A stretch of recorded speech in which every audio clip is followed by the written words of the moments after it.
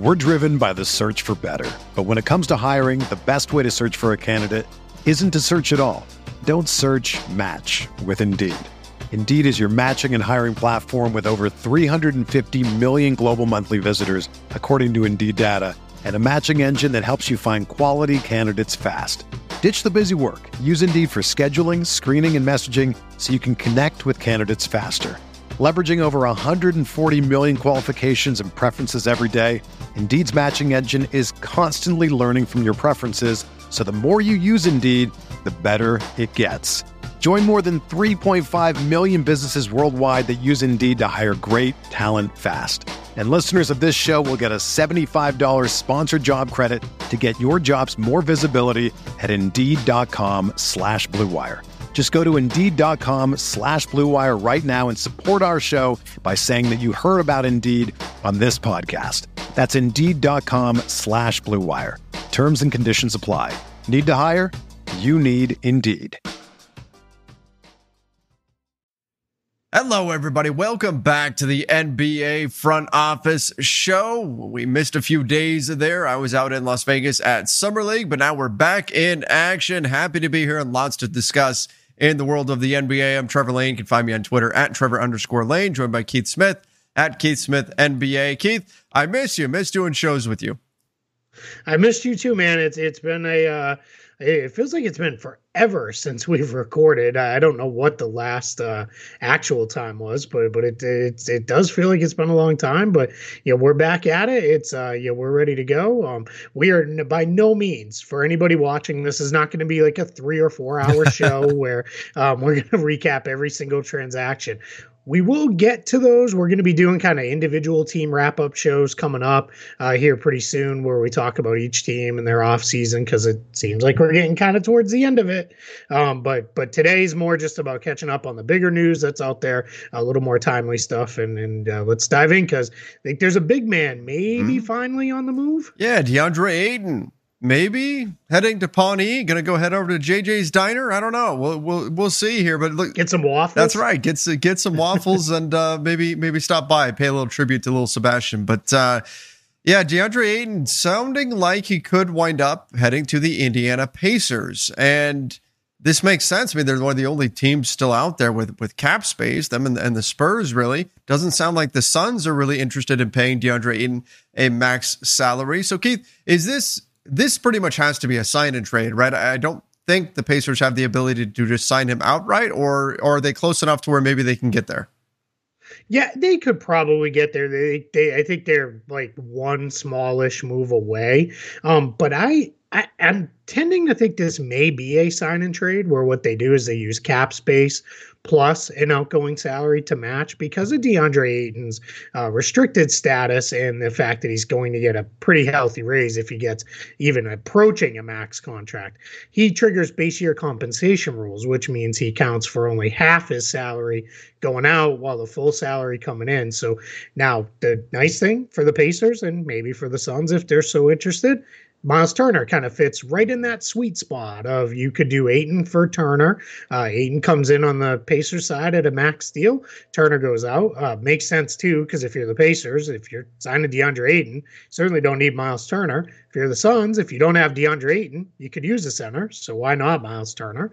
And then, it kind of comes together. What was interesting this morning, we're recording this on Monday, Brian Windhorst said, on Get Up on ESPN said things are moving and it could happen as soon as today. And then he alluded to cap space or maybe a sign and trade and those kind of things. And after his trip to the fantasy world with the Utah stuff, we certainly want to pay attention there because I was had the internet all aflame for a few days. But I think what becomes really interesting in the DeAndre Ayton stuff is Malcolm Brogdon's trade to the Boston Celtics was made official, but it's always, whenever you see these things, it's official pending a physical. And Brogdon is supposedly in Boston today, again, Monday, taking his physical maybe today, maybe tomorrow. So that seems to be what's maybe holding up the timing on, all right, Ayton to the Pacers and all this other stuff, because they've got to get Brogdon off the books to clear out the salary room and all that other stuff that they needed to do to be able to do this. So it's all kind of chained together, but it seems like we're maybe heading towards a resolution on this one. Do you think the Pacers are going to have to add stuff in if the basis of the deal is Turner for Ayton, and that's us guessing, right? That's just the salaries work and all of that. But if that is kind of the backbone of the deal, do the Pacers have to add stuff in, or because this is a sign and trade scenario, is that going to be treated differently? How do you see that playing out? Yeah, that's interesting. I would assume maybe not. If we go back in the Pacers history, Herb Simon, their owner, has been very clear. He doesn't like to do the restricted free agent process because he doesn't want to do the whole, hey, let's tie each other up and play all those games. Think about when they initially acquired Malcolm Brogdon. They could have just signed him outright, and they said to the Bucks, hey, let's just do this as a sign and trade, get this deal done and go. So that may be the direction they want to go again here. And now, why you want to have the cap space to be able to do it, or the ability easily to get to the cap space, is then you put the pressure on the Suns to negotiate from a point of like, hey, we could just do an offer sheet and put you in the crappy position of losing him for nothing or matching it. And then so from the Suns side, I don't know how much leverage they have to really say, hey, we demand you give us, another player or something along those lines. But there's always a chance it could expand. You could have something where the Suns are like, this guy no longer really fits with us. What do you think about this deal? And then you send this back to us or something like that. I've seen people saying, what if it was Buddy Hield involved and, Jay Crowder and somebody were headed off to the other way. I think Jay Crowder and Landry Shamet were the players they're thrown out there, not recommended, but thrown out there. So we'll see. I was hoping that ping was it. It's that time of year when every time you hear something go off, you rush and you check it out, but that was not it. I was hoping. But yeah, so I'm not sure, where this is going to go for now. I think this is, we'll see, in the next couple of days. It wouldn't surprise me if it's made into a bigger deal where there's more pieces moving around, or it could be very simple and straightforward. But I think Indiana now really makes the most sense as the landing spot for Ayton. Well, let's assume this goes down. Miles Turner for DeAndre Ayton. The next guy we need to talk about is Kevin Durant. What does this mean for the Suns in their pursuit of KD? I don't know that it really changes all that much, to be quite honest. I think a lot of people went initially to, DeAndre Ayton, but there were just a million challenges with Ayton going to Brooklyn. One is, again, there's that base year compensation stuff. Durant obviously makes way more money. Then there's also the hard cap issues, because that would trigger the hard cap, and the Nets are, they can't even see it anymore. They're so far past the hard cap line.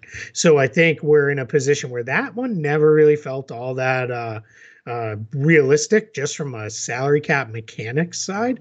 And then we started getting reports that the Nets weren't really that high on bringing in Ayton, which I guess would maybe make sense. And they did just re-sign Nick Claxton to a nice contract, about $17 million or so, $20 million if he hits a couple bonuses. So I think what we're going to see there is, if that deal still gets done, there are other avenues towards it. It might mean, a 3-for-1 kind of trade or something like that.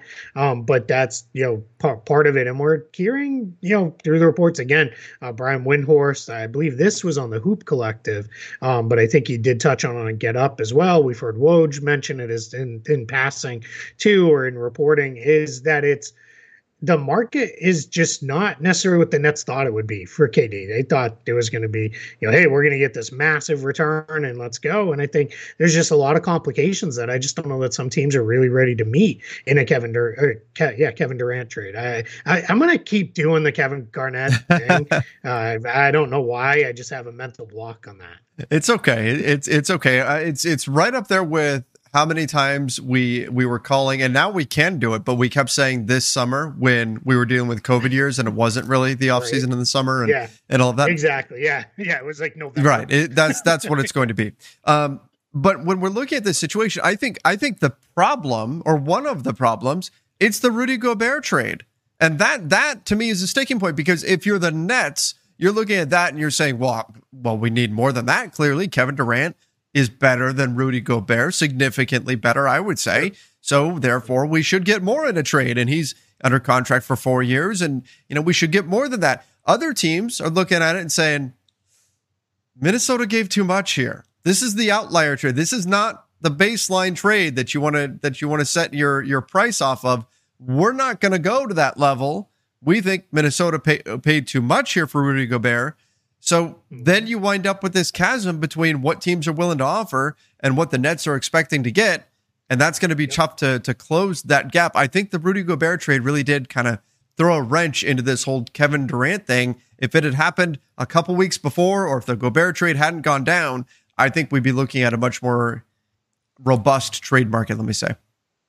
Yeah, I think there's even a chance the deal would have been done already. I think there's a chance we would have seen this trade already complete and everybody would have moved on and gotten off to other things. So yeah, I absolutely am with you on that one. I think that threw a major monkey wrench in things of like, now what do we do? Right. Cause I made the joke, if Gobert is worth the equivalent of 5 first, Durant's like a 10 package on that. And I like Rudy Gobert. He's very good. I think both you and I are higher on him than a lot of other people are. But this is Kevin Durant. He might have won MVP last year if he didn't, end up getting hurt mid-season. So yeah, it's definitely going to be one worth watching. And then that I think leads directly into what happens with Kyrie Irving. And we hear, I gotta believe when Kyrie Irving is traded, it's got to be the Lakers, because we're not even hearing another team. And every once in a while, you get some surprise team comes out of nowhere and makes it happen. But I think you've got to be very careful with Irving and Durant of, you don't want to trade for, no matter who you are, trade for them and just end up in a position where they're not happy, because then it's just going to turn into, well, I don't want to be here any more than I wanted to be there. Well, what do we do now? So yeah, let's see. That one just seems to be more of the Nets saying, hey, let's wait. Because I think what the Nets are looking at with that trade is, if we trade Kevin Durant, then are we looking at acquiring Russell Westbrook basketball player or Russell Westbrook giant expiring contract, which are two very different things, right? Because if you're basically saying, all right, well, we're not going to be very good anyway, so let's, we can afford to keep Russ and just play it out. Or if it's, well, we're looking to redo something, then it's, can we get a third team? Can we find another way? And that's where that becomes the challenge on the Irving thing, which is why I think I don't want to go as far as saying that deal's sitting there for them to do whenever they want, but I think that's one where you can get in there, whatever bridges there are to cross. I think they can get there, get that negotiation done relatively simply, get it solved, and off we go. But it's really dependent on where are we going for the Nets for the next year plus. If we're trying to be a super competitive team, I don't know that we really want Westbrook with Ben Simmons. It doesn't really make sense. So let's move along. So yeah, a lot still to be answered there on the Brooklyn front. Yeah. And if the Kevin Durant trade doesn't come, if they just decide we're not trading, then what happens with the Kyrie Irving trade from? We'll have to see how things go down with all of that. I think that would, at the very least, perhaps change what they would value in a trade, where maybe they would need a third team and they'd want to get pieces back that they can take to Kevin Durant and say, look, see, we can still win. We can still, here, let's go. Off we go. 4 years under contract. So certainly something that the entire NBA is going to continue to buzz about. It was a lot of the chatter in Summer League was about this situation, Kevin Durant, Kyrie Irving, what's going on here. And everybody's just, all eyes on the Nets at this point. Everybody I talked to, and you lived it for a few days, everybody I talked to said within like the first 2 or 3 topics you talked about when you first saw somebody was, what do you think is going to happen with KD and Kyrie, right? And that's, so, we're sitting here now, middle of July. I thought this one would have been done before the moratorium. I thought it was going to be deal agreed to, announced, as the moratorium lifts, and off we go. And now we're hearing, the Nets are in no rush. They might I don't think they're going to take this to training camp. That seems weird to me, but I was completely wrong on Ben Simmons, because I said about 1 million times, that'll get done. They're not going to want to bring him in. And clearly that was a weird sideways situation. But yeah, I'm very, very curious to see how this all comes to fruition here over the next, whether it's a couple days or a couple months. We'll see. That's just it. There's no real urgency right now on the part of anybody to get this done in this moment. So we'll see what ultimately happens here.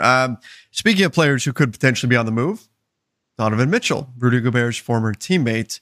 But the Utah Jazz so far have pushed back. There was, when Rudy Gobert got traded, there was this kind of frenzy where GMs around the NBA went, are they blowing it up? Yeah. Is this it? Is this it? Are they blowing it? Let's make that call. Let's see if we can get Donovan Mitchell. And Danny Ainge's phone was ringing off the hook for a little bit there. But so far, all we've heard is that the Jazz have pushed back. Which guaranteed he loved. Oh, absolutely. Absolutely. Yeah. He's probably saying, well, send me your offers just so I can see them. Yeah. And then let's go from there. But so far, the Jazz have pushed back. Which, I mean, look, even if the Jazz said long term, we plan to move on from Donovan Mitchell, publicly saying, no, we're not going to move him is what you do. It's what you do in this situation, unless you've already gotten the offer that you want. In that case, you just take it.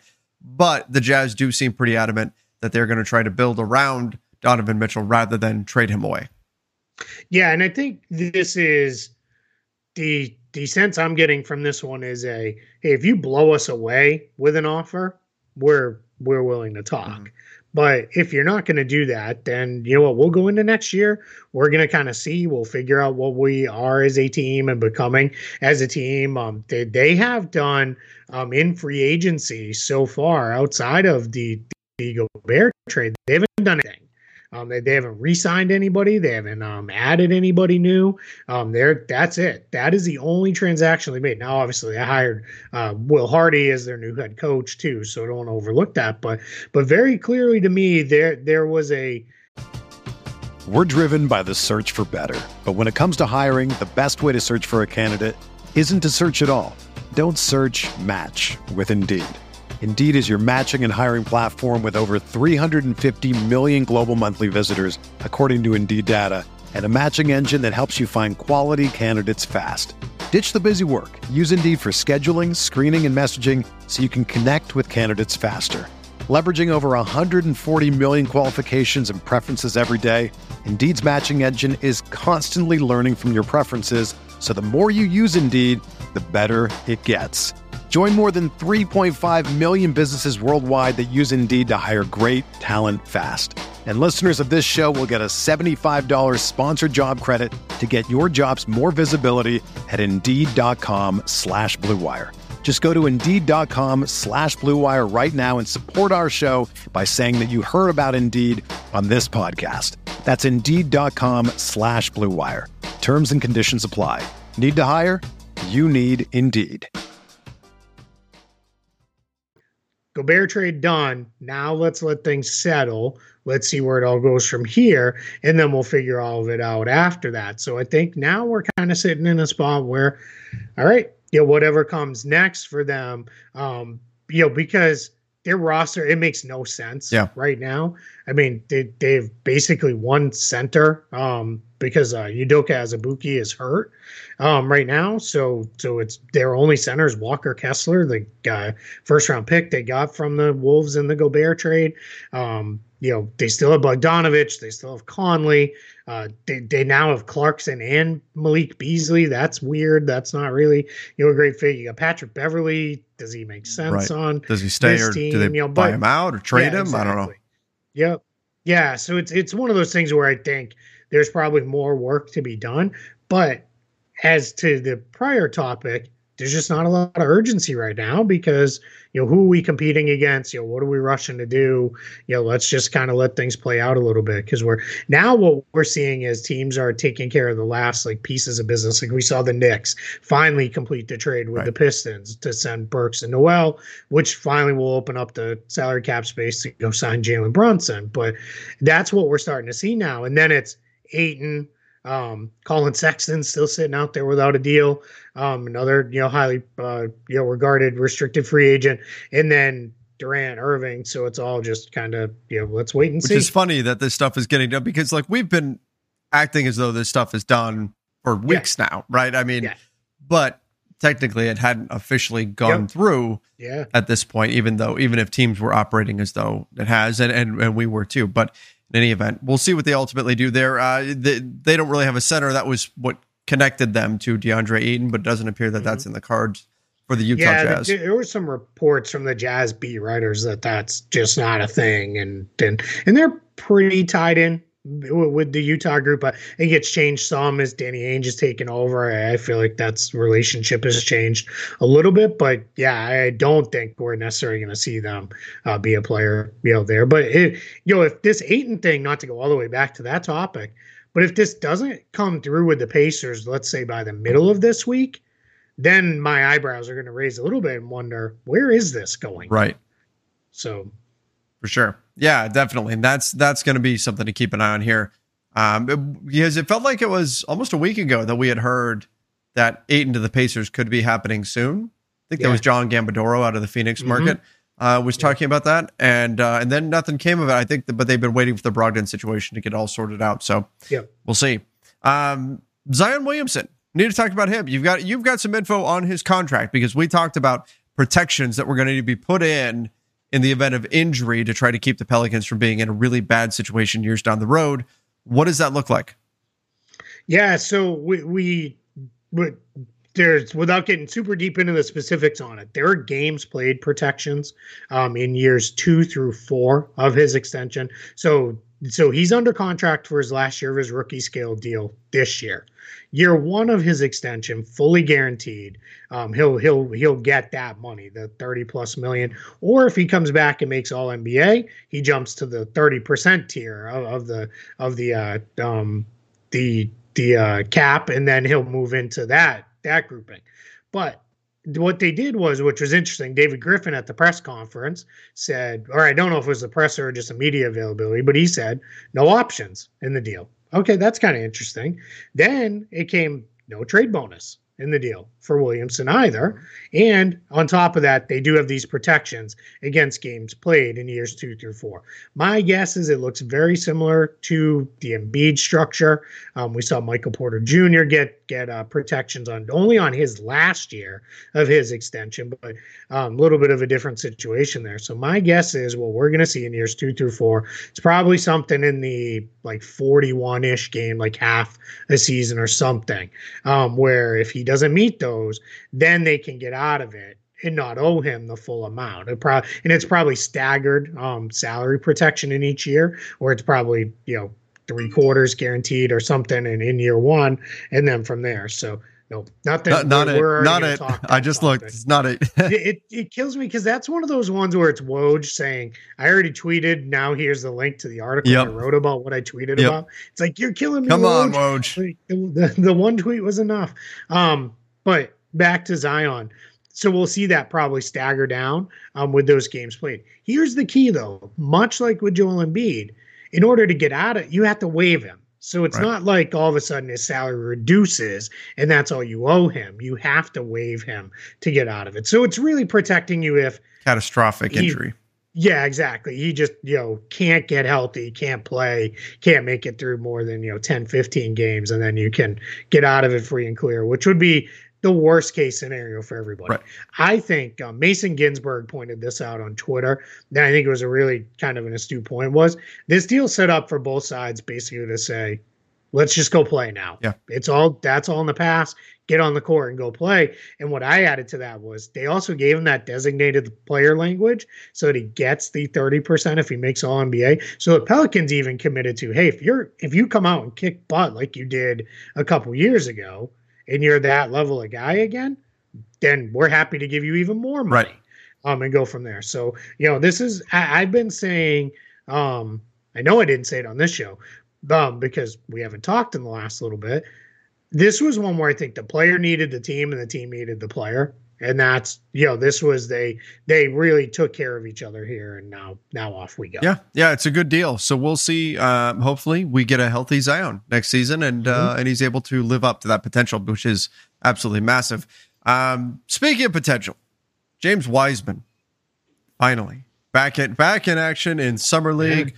Looked pretty good. I'll admit I didn't get to see the full game, but just seeing some of the highlights, he looked pretty healthy. And Keith, I think it was you put out there on Twitter that the Warriors' young bench unit would be like a really good starting 5 for a rebuilding team. Like you've got Jordan Poole and Moody and Kuminga and Wiseman, and who am I missing there? Dante DiVincenzo. That's right.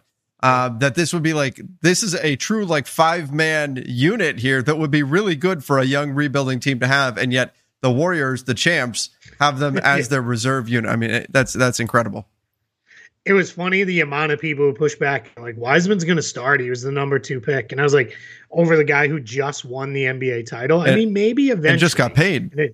And just got paid. Didn't get paid much though. He got less than the non-taxpayer mid-level, which was a little interesting. I thought he was going to at least get 10, 11 million a year, but obviously Kevon Looney is very happy there. They stuck with him too after he had all those hip issues in the middle of his career. So, good for him to stick there. But yeah, I mean, the goal would be right that by mid-season, Wiseman's your starter and looks great, but they ran their very first play. They ran, I don't know if you probably saw the highlight, but it was the very first play was to run an alley. The lob. To get him right to the rim. Then he hit a 3-pointer shortly thereafter, hit a couple really nice blocks. He was moving his feet well. His second stint and then his other stints after that weren't quite as good. He got caught a couple times reaching and looked a little slow, but for his first real game action, other than those couple G League games, looked pretty good. Yeah, I mean, and always nice to see a young player back in action that's been dealing with injuries. Hopefully, he's able to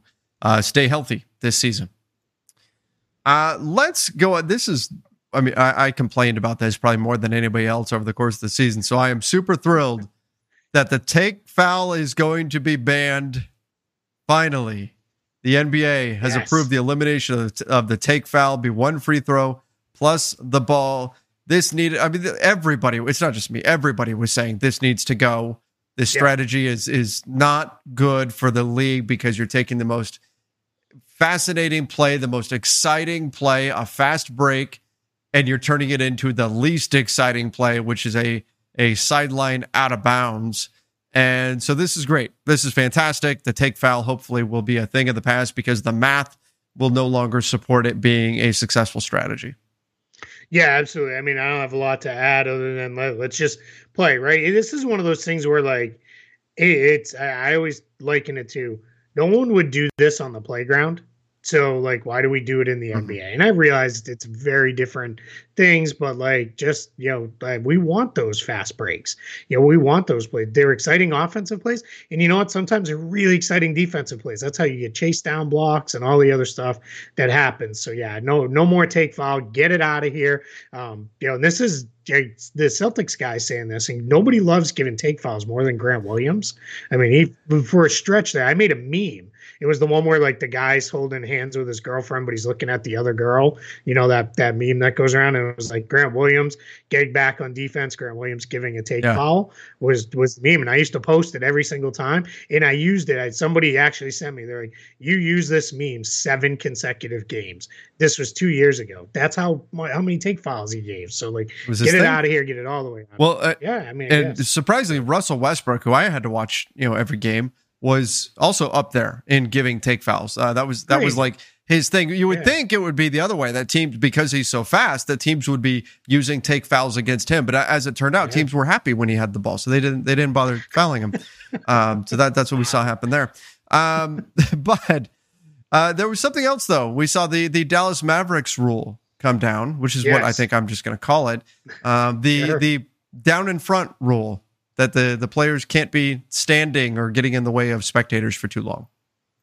Whether you're a world-class athlete or a podcaster like me, we all understand the importance of mental and physical well-being and proper recovery for top-notch performance. That's why I'm excited that Unified Healing is sponsoring podcasts on the Blue Wire Network.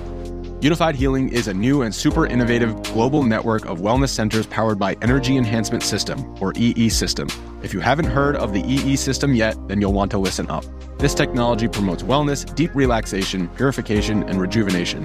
Wherever you are across the globe, access to a center is easy and affordable. Interested in experiencing the EE System technology for yourself? Go to unifiedhealing.com/bluewire to learn more and find a center near you. That's unified, UNIFYD, healing.com/bluewire. No material or testimonials on the Unified Healing website are intended to be viewed as medical advice or a substitute for professional medical advice, diagnosis, or treatment.